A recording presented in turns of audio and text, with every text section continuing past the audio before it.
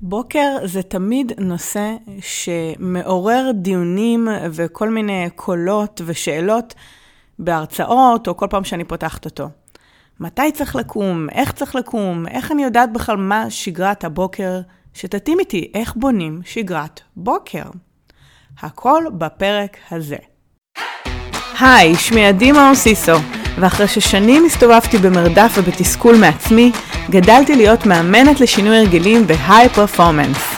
עם ספר, תוכניות ליווי וקהילה של עשרות אלפי נשים שלומדות וגדלות יחד. זה קרה כי הבנתי שיש לי אפשרות לבחור כל יום לעלות לרמה הבאה ולהתאמן על האדם שאני רוצה לגדול להיות. וזה בדיוק מה שאני עושה כאן בפודקאסט ובכלל בעסק ובחיים שלי. אפקטיביות אומרת מבחינתי להנהיג את החיים שלנו ולעצב אותם עם מה שחשוב לנו. אז איך עושים את זה? טוב שאתם פה. זה הפודקאסט של אפקטיבית. אהלן, מה קורה? מה העניינים? מה שלומכן? איזה כיף שהגעתי לעוד פרק, איזה כיף שאתם איתי. והפעם אני הולכת לצלול לאחד הנושאים האהובים עליי, שהאמת תמיד רציתי להקליט פרק נפרד ומיוחד בדיוק בשבילו, וזה הנושא של שגרת הבוקר, ואיך בכלל יוצרים שגרת בוקר, כי אין פה איזה נוסחה, אתם תכף תראו. זה לא שיש איזה נושא אחד או גלולה אחת, כמו בכל תחום ההתנהלות, האפקטיביות ושינוי הרגלים, אין איזה נוסחאות קסם, כן יש עקרונות ותבניות. והפעם אנחנו נעסוק בתבנית או בעקרונות שקשורים לבוקר. ואני לא יודעת איך זה אצלכם, אנחנו מיד נשמע. אני כן יכולה להגיד לכם שאני מקליטה את הפרק הזה בתחילת השבוע, אחרי שהיה לי בוקר ככה קצת איטי, וזה עוד יותר הוסיף לתובנות שלי ולדברים שאני רוצה ככה לדבר עליהם, ואולי אפילו צעד אחד קודם לספר מאיפה נולד הרעיון לפרק. כי מה שקורה, מי שמייצרת תוכן בטח מכירה את זה, אבל אולי גם בהקשר של נושאים אחרים, שאתם שמות את הפוקוס על איזה משהו, אתם מתחילות לשים לב לדברים בדרך וללקט אינפורמציה, נכון? אז ככה זה גם עם התכנים לפודקאסט. ברגע שאני, מה שנקרא, פותחת עונה, ואני יודעת שאני רוצה לאסוף חומרים ולהקליט פרקים ולמצוא על מה לדבר, אז זה כמו מושך לי את תשומת הלב לדיונים, לשאלות, לדברים שמשאירים לי במייל, לשיחות של המאמנות, לדברים שנאמרים לי, לדברים שעולים בטיפול שלי, כל מיני דברים שאני כמו מלקטת בולטים או פיסות מידע, ואז אני אומרת, וואו, על זה אני יכולה עכשיו לדבר מלא זמן. אז המלא זמן שלי זה הפודקאסט. ומה היה בהקשר של הבוקר? היה לי איזשהו דיון לגבי איך בכלל נולדו הרגלי הבוקר שלי. כי יש איזו תפיסה מסוימת שיש אנשי בוקר ויש אנשי לילה, ואולי בחלקית זה נכון, אנחנו לא ניכנס לזה בפרק הספציפי הזה, אממה, זה לא מולד. כלומר, זה לא שיש לי את זה או אין לי את זה, או נולדתי עם הכישרון לקום בבוקר, ממש לא. רוב האנשים שאני מכירה, גם אם יש להם את הרצון לקום בבוקר ואת החדווה של להיות ערניים בבוקר, הרגעים הראשונים הם לאו דווקא קלים, ההתעוררות. ושתיים, אם הם לא יודעים למה הם קמים, אז עדיין כל המהלך הזה מורכב.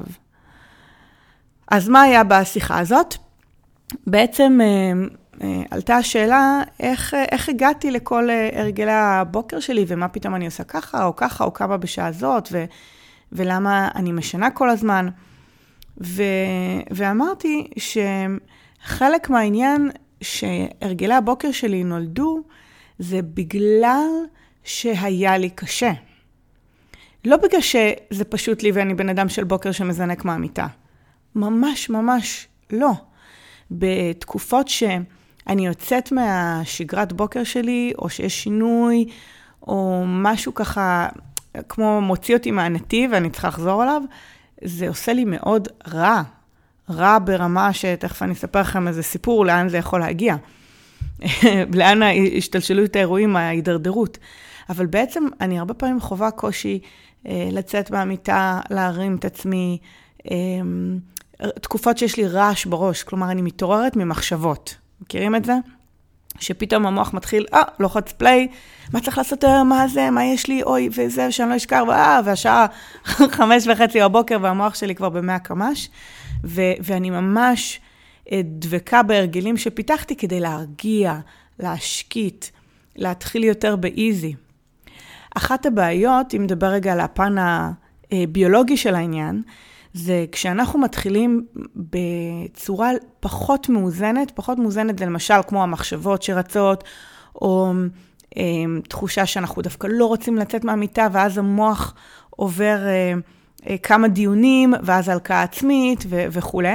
זה שאנחנו יכולים בצורה לא מכוונת, בגלל שאין לנו תבנית אחרת לדבוק בה, להפריש הורמונים פחות רצויים על הבוקר, כמו למשל אדרנלין, לפעמים במקרה שלי אם אני נכנסת לסטרס, או קורטיזול, או גם וגם, ואז כשההורמונים האלה מופרשים, שמכניסים את הגוף לדריכות מסוימת, כי המוח רץ, יש סכנה, יש מחשבות, אנחנו רוצים להגיב, ויש אנשים שקמים במיני חרדה הזאת על הבוקר, בין אם היא מנטלית או פיזית, וההורמונים האלה שמופרשים במערכת מקשים מאוד על בוקר רגוע והתאפסות וכו', כי הם נמצאים לנו בסיסטם, לוקח זמן עד שהם מתנקים ממחזור הדם. וחלק מהעניין עבורי, של הרגלי הבוקר שפיתחתי, היו כדי להשקיט, להרגיע, לא לתת להורמונים האלה להיכנס לי למחזור הדם, אלא להתחיל את הבוקר משליטה יותר גבוהה, כלומר, יותר רוגע, יותר יצירה, יותר פוקוס, יותר להפעיל את הגוף, יותר לתת למערכות אחרות קודם להתניע, ואז דברים יקרו, כן? במהלך היום אנחנו נגיב לדברים, או שיופרש אדרנלין, או שאנחנו נהיה בסטרס. אוקיי, נטפל בזה בשיחות אחרות. כרגע חשוב לי לעזור לכם להתחיל את הבוקר ברגל ימין, בתחושה שמייחל האנרגיה שלכם מלא, בפלוס שאתם בשליטה, שיש בהירות לגבי איך היום הזה הולך להתנהל, כי בחרנו, ראינו בעיני רוחנו, תכף אני אתן לכם דוגמאות ממש קונקרטיות, אבל יש איזו תחושת שליטה כזאת ורוגע.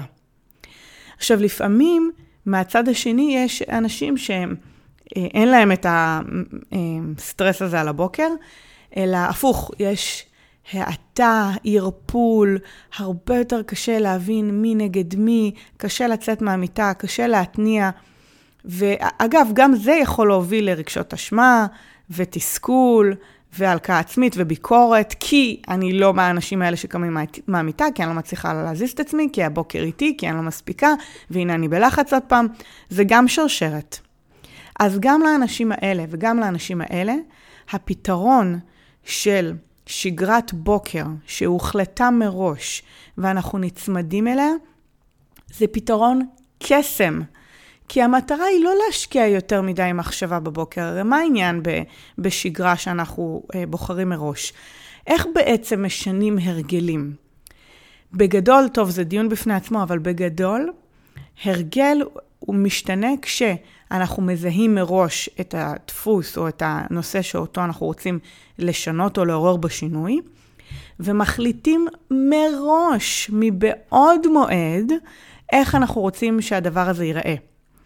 וברגע שאנחנו מחליטים מבעוד מועד ועושים את ההכנה לפני, הסיכוי שזה יקרה בפועל גדל. כי מה שקורה בזמן אמת, המוח נכנס באמת לטייס אוטומטי, לאיזושהי הרצה, נלחץ כפתור הפליי, יש חלקים במוח שעובדים, יש חלקים במוח שלא עובדים, ואז ההחלטות בזמן שהרוטינה רצה היא בעייתית ביותר. פשוט כי חלקים שונים במוח מערפלים את היכולת שלנו לקבל החלטות בזמן שההרגל קורה, רץ.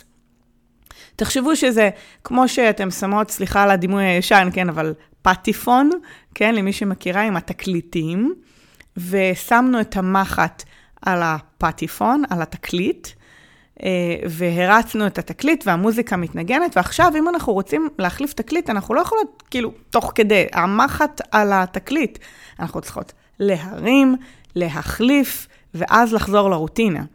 ולעשות את זה בזמן אמת, שאנחנו כבר בתוך האוטומט שלנו, זה מאוד קשה. להחליט מבעוד מועד, ולקבוע איזה תקליט, ואיפה הוא נמצא, ומתי אני אשים אותו, ולעשות את ההכנה, לשים אותו ליד הפטיפון, את התקליט הנכון וכו', הסיכוי שבזמן אמת אני אשים את התקליט הנכון, גדל. וזה אותו דבר לגבי הבוקר, במיוחד שאנחנו מעורפלות, המוח עדיין לא עובד באותה חדות כמו בהמשך היום, לא באותה צורה קוגניטיבית, יש המון דברים שהם עוד מגלי השינה שלנו, ולכן ההחלטה מראש היא מאוד חשובה. אז איך אני יודעת בכלל מהי שגרת הבוקר שתהיה מדויקת לי? אם זה משהו שמשתנה, זה משתנה בגלל הסטטוס המשפחתי. אני נשואה, לא נשואה, ילדים, לא ילדים, מה גיל הילדים, מה השגרה בבית, במה אני עובדת, האם אני עובדת במשמרות, האם אני צריכה לקום בשעה מסוימת. יש המון המון המון שיקולים ופרמטרים בלבנות את השגרה המטיבה עבורי.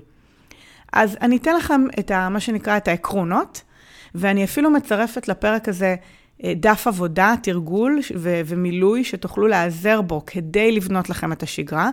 אז כדאי מאוד להיכנס לפוסט הזה בבלוג. אפשר פשוט להיכנס לאתר שלי, ladim.co.il/podcast/33, שזה בעצם מספר הפרק, ולהוריד משם את הדף העבודה שיוכל לעזור לכם. אני אצרף את זה כמובן גם להערות בפרק הזה, באפליקציה, אז אם את שומעת את זה באפליקציה, תיכנסי לפירוט של הפרק, ואני אשים גם שם לינקים, כדי שבאמת תוכלי להגיע ולהוריד, זה מאוד יעזור לעשות את העבודה. אז, איך עושים את זה? איך זה עובד העניין הזה? מאיפה מתחילים? קודם כל, חשוב להגיד משפט מקדים, שגם אם אני בונה עכשיו איזו שגרת בוקר שמתאימה לי כרגע, זה לא אומר שזה בהכרח יהיה לנצח, אוקיי? זה בסדר גמור ששגרת בוקר זה משהו שיהיה דינמי ומשתנה בהתאם לשלב שאני נמצאת בו בשנה או בחיים שלי.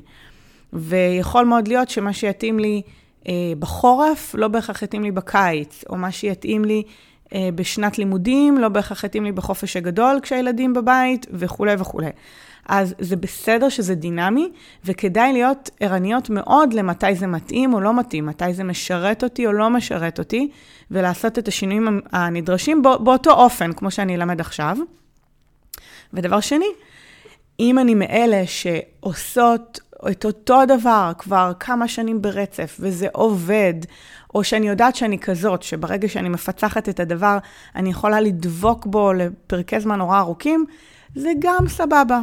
כל עוד זה משרת אתכם, הבוקר מתחיל בטוב, אתם בתחושה טובה, מיכל האנרגיה מלא, אתם בפוקוס, וזו האנרגיה שאתם רוצות להתחיל איתה את היום, אז השגנו את המטרה שלנו. אז מאיפה מתחילים? הדבר הראשון שאני רוצה בעצם שתעשו זה ניטור. מה זה אומר ניטור? אני רוצה רגע להבין מה בפועל קורה עכשיו. כי אני לא יכולה לשנות משהו לפני שאני מבינה בדיוק מה קורה. ואני הרבה פעמים יכולה, היום אני יותר אתבונן על זה, אשים לב, כי אני מאוד רגילה ומאוד ערנית לניואנסים כדי לעשות את השינויים מהר. אבל אני יכולה להגיד שפעם פשוט כתבתי בנוטס בטלפון, או על דף שהסתובבתי איתו בבוקר, כדי באמת להיות ערנית למה קורה בבוקר. למשל, מתי אני בדיוק קמה ואיך אני מתעוררת. עם השעון, האם עשיתי סנוז, כמה פעמים עשיתי, מתי כיוונתי את השעון ומתי קמתי בפועל.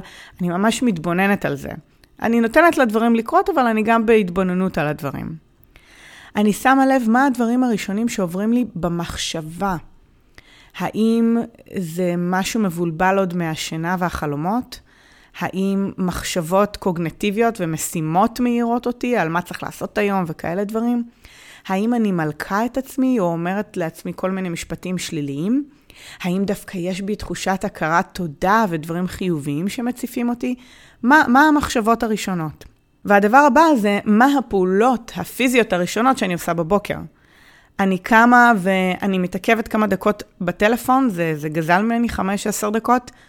כן, לא, אין פה טוב או לא טוב, אני לא שופטת את מה שאני עושה, אני רק מתבוננת על מה אני עושה כדי שאני אדע מה קורה. אני קמה, שוטפת פנים, אני עושה משהו אחר קודם, אני מתארגנת קודם, אני יוצאת להכין קפה קודם. מה השלבים, מה הצעדים?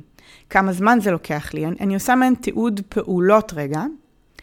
והדבר האחרון זה איך אני רוצה, איך אני בפועל מרגישה, איך אני רוצה, אני אגיע אחר כך, אבל איך אני בפועל מרגישה אחרי הרוטינת בוקר הזאת. אני מרגישה מרוקנת, אני מרגישה אנרגטית, אני מרגישה בפוקוס, איך אני מרגישה. אחרי שלב הניטור בעצם מגיע שלב הבחירה. אני בעצם אוספת את הנתונים, אני מסתכלת כמה ימים על, או לפחות יומיים שלושה, כי בוקר אחד, אלא אם כן זה באמת, אני יודעת שזה חוזר על עצמו, אולי זה יהיה מדגם מייצג, אבל בכל מקרה אני מייצרת איזושהי בחירה. מה אני רוצה לשנות? יש דברים שאולי עובדים לכן, יש דברים שהם סבבה. אנחנו לא אומרות שצריך לשנות הכל ולהפוך סדרי עולם. לפעמים יש דברים שעובדים, מה שעובד לא נוגעים. מתוך הבוקר כשכרגע יש לי, מה אני רוצה להשאיר, מה אני בוחרת לשנות, למה אני בוחרת, ואני ממש כותבת לי את זה. לא בראש, אני מחליטה מבעוד מועד, ולכן אני כותבת את זה על דף, אפילו ברמת השעות, ותכף אני אדבר על למה, כדי לייצר ממש בחירה מודעת, להוציא את זה מהראש שלי, לכתוב את זה על הנייר, לראות את זה בעיניים, ואחרי זה, אחרי שבחרתי וכתבתי, אני עושה ניסוי. אני עושה ניסוי של 5 ימים, בעצם אני לוקחת את ימות השבוע, בשאיפה ראשון עד חמישי. זה לא אומר שבשישי שבת אין שגרה, עדיין תהיה שגרה, אבל היא תהיה שגרת בוקר של סופש, שיכול להיות שהיא תהיה אחרת, ואתם יכולות להסתכל עליה בנפרד, לא פורקים כל עול ומשחררים לגמרי, כי זה עשוי לעשות לנו לא טוב, אלא פשוט מייצרים שגרת סופש אחרת, ואת הניסוי אני עורכת בימי השבוע הרגילים, ראשון עד חמישי. ובעצם מה אני עושה? אני מתרגלת באדיקות את השגרה החדשה שבחרתי. למה אני קוראת לזה ניסוי? כי בסוף שבוע הזה, אחרי שתרגלתי 5 ימים, אני רוצה מה שנקרא לבדוק את תוצאות הניסוי. מה עבד לי, מה לא עבד לי. עכשיו, זה לא אומר שאם זה היה קשה, אני בהכרח אוותר על זה. לפעמים יש דברים שקשה לנו לעשות, אבל הם באמת צריכים את הזמן תרגול שלהם, כמו ספורט על הבוקר, תרגול מתיחות, אולי תרגול כתיבה. אז מה המדד? המדד הוא התחושה. אם לעשות את הדברים האלה, בסופו של דבר ייצר לי תחושה טובה בסיום שגרת הבוקר ובתחילת היום, מעולה.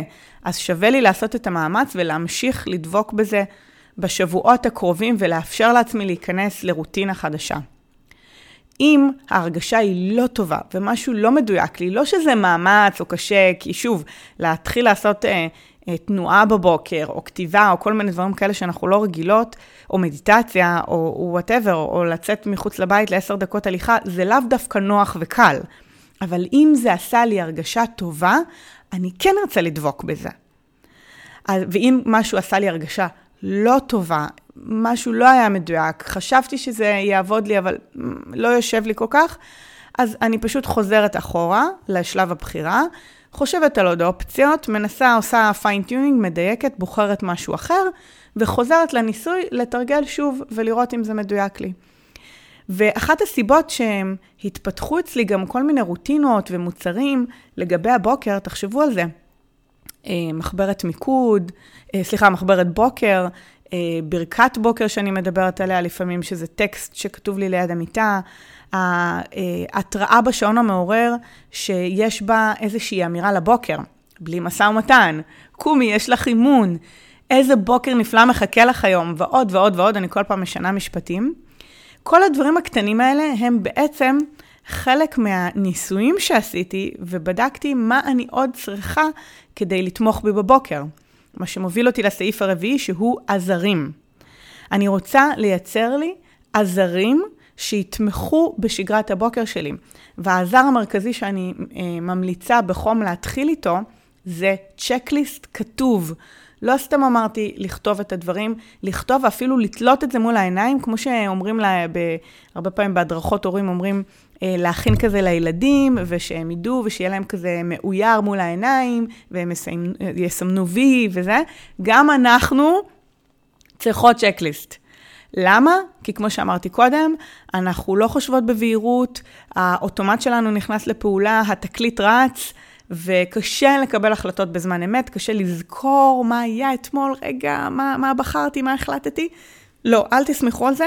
כתוב, קצת כמו רובוט, לפחות בהתחלה, וזה עוזר לנו להכניס את עצמנו לרוטינה ולעשות את הניסוי. בואו נעשה את הניסוי קודם כל, וגם בניסוי יש פרוטוקול, נכון, וכותבים דברים וכו'. תסתכלו על זה ככה.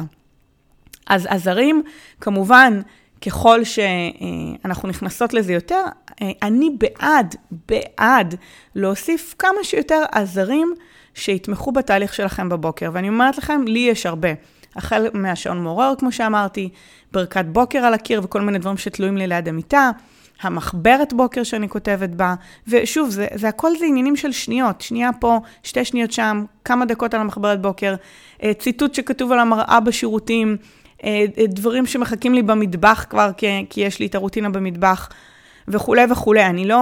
אני לא מצפה מעצמי כל בוקר מחדש להמציא את הגלגל, אלא אני מייצרת לי מלא גלגלי עזר בדרך. כי זה הדרך שבה אני באמת אוכל לדבוק בזה ולעשות את זה, והדרך תשרת את מה שאני מנסה להשיג, והסיכוי שאני אתחיל את הבוקר עם היכל מלא גדל משמעותית. כולל עזרים בדרך כמו המזרון שיחכה לכם כבר בהישג יד, משקולות אם אתם עושות, הפלייליסט, המוזיקה, האוזניות, כל מה שצריך כדי שתוכלו לקום בבוקר ורק לשים את המחט על התקליט ולהריץ את הבוקר שלכם בצורה נינוחה. אז אם אני חוזרת על השלבים, זה אומר ניטור הבוקר כרגע כדי להבין מה יש ומה הייתי רוצה לשנות, לבחור את נקודות השינוי שאני רוצה לנסות אחרת ולכתוב אותם, להריץ ניסוי של 5 ימים, בסופש להסיק מסקנות ודיוקים למה עבד לי, מה לא עבד לי, ולייצר עזרים בתור התחלת צ'קליסט, ואם יש אפשרות ורצון, אז אפילו הרבה יותר מזה, כדי להריץ את הניסוי הזה בהצלחה, ולדבוק בשגרת בוקר כמה שיותר. אז מה אתן אומרות? אתן קופצות על ההזדמנות של לנסות שגרת בוקר חדשה? רוצות לבנות כזו? אני אשמח שוב שתעזרו בדף שהכנתי לכם, בדף העבודה שהכנתי לכם, שתיכנסו לאתר, תורידו אותו. זה יוכל לעזור לכם מאוד ליישם את הדברים ולקבל החלטות על הנייר. וכמובן, אני אשמח לשמוע איך הבוקר שלכן הולך. בשביל זה, אתם צריכות גם להיכנס לאתר ולהשאיר לי תגובה, ל-adimaosisa.co.il, או לכתוב לי באינסטגרם. זה הפלטפורמה שבה אני רואה שיש הכי הרבה שיתופים של הפודקאסט. אפשר פשוט לצלם מסך, לשתף, להעביר את התוכן הזה לעוד נשים, ולכתוב לי איך הולך הבוקר שלכם, מה אתם בוחרות לעשות בו, אם יש לכם טיפים משלכם, או משהו שאתם תרצו לשתף, ואני אוכל גם אני לשתף הלאה ולהעביר, בשמחה. בקיצור, מה אהבתם, מה לקחתם, מה אתם יוצאות מהפרק הזה? אני תמיד שמחה לשמוע מכם. אני שמחה שהייתה לי את הזכות לדבר על זה היום, ואני מקווה שזה היה עבורכם בעל ערך. תודה רבה, ואנחנו נשתמע בפרקים הבאים. ביי בינתיים. רגע, התוכנית שלנו אולי הסתיימה, אבל השיחה שלנו ממש לא חייבת להסתיים. אתם מוזמנים להיכנס לאתר הרשמי שלי, adimaosisa.co.il. כל ההקלטות האלה, התכנים הנוספים, קבצים להורדה, החנות ופרטים על הפעילויות שלי יחכו לכם שם. אני ממש אשמח להמשיך לשמוע מכם. בנוסף, אם תרצו שיהיה המאמנת שלכם מעבר למה שקורה כאן בפודקאסט, אפשר בהחלט להצטרף למועדון האימון אונליין שלי Next Level. כל חודש במועדון עוסק בנושא אחר שיעזור לכם לעלות לרמה הבאה. הוא כולל שידורים חיים איתי, חוברות אימון, הקלטות של החודשים הקודמים, וזה ממש בפורמט של מנוי חודשי, כך שלא צריך להתחייב יותר מדי, אלא פשוט לקפוץ למים. ואפילו ארגנתי לכם חודש ראשון מוזל. ייי! כל הפרטים בלינק adimaosisa.co.il/next_level. אני אשים לכם לינק גם מתחת לפרק באופן רשמי שיהיה לכם קל ללחוץ ולהגיע. ושוב, אני אפגוש אתכם בפרק הבא. ביי בינתיים!